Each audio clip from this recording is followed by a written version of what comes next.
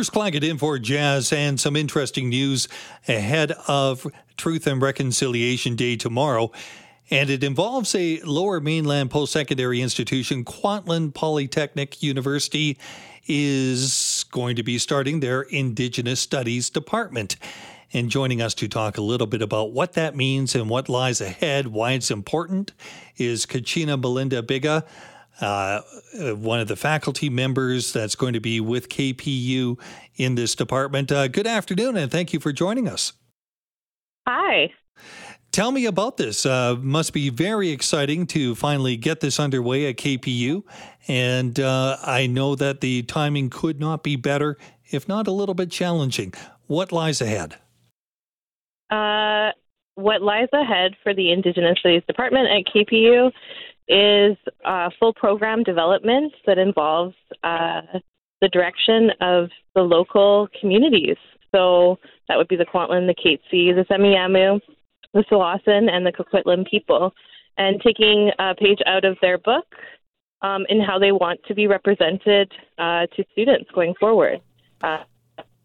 With 150 years of information about Indigenous peoples and populations. When you have an Indigenous Studies department or program, why is that important for a university or post-secondary institution? That's a great question. For a university such as this, it's important because they took their name from the Kwantlen First Nation. And so they share a name with somebody from the local territory. So within that relationship, there was a promise to hold an Indigenous Studies program. So at the very least, that's important. Will all the students be Indigenous, or is this a program that goes out and it reaches out beyond that? So the program is centering Indigenous perspectives, but it's for everyone. And what could somebody end up coming out with if they sign up for this program?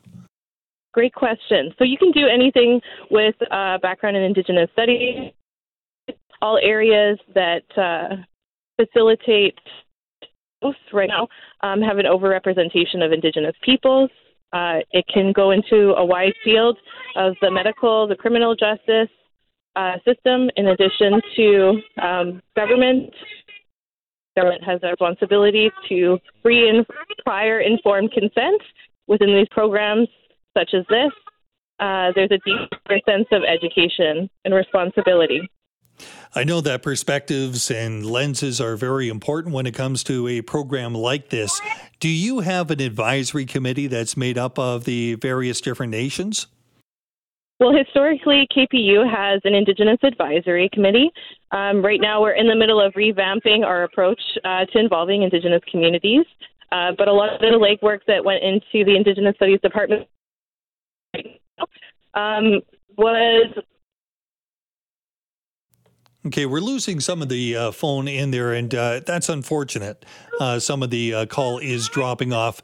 But I do want to say thank you very much. I do hear you in the background now coming back.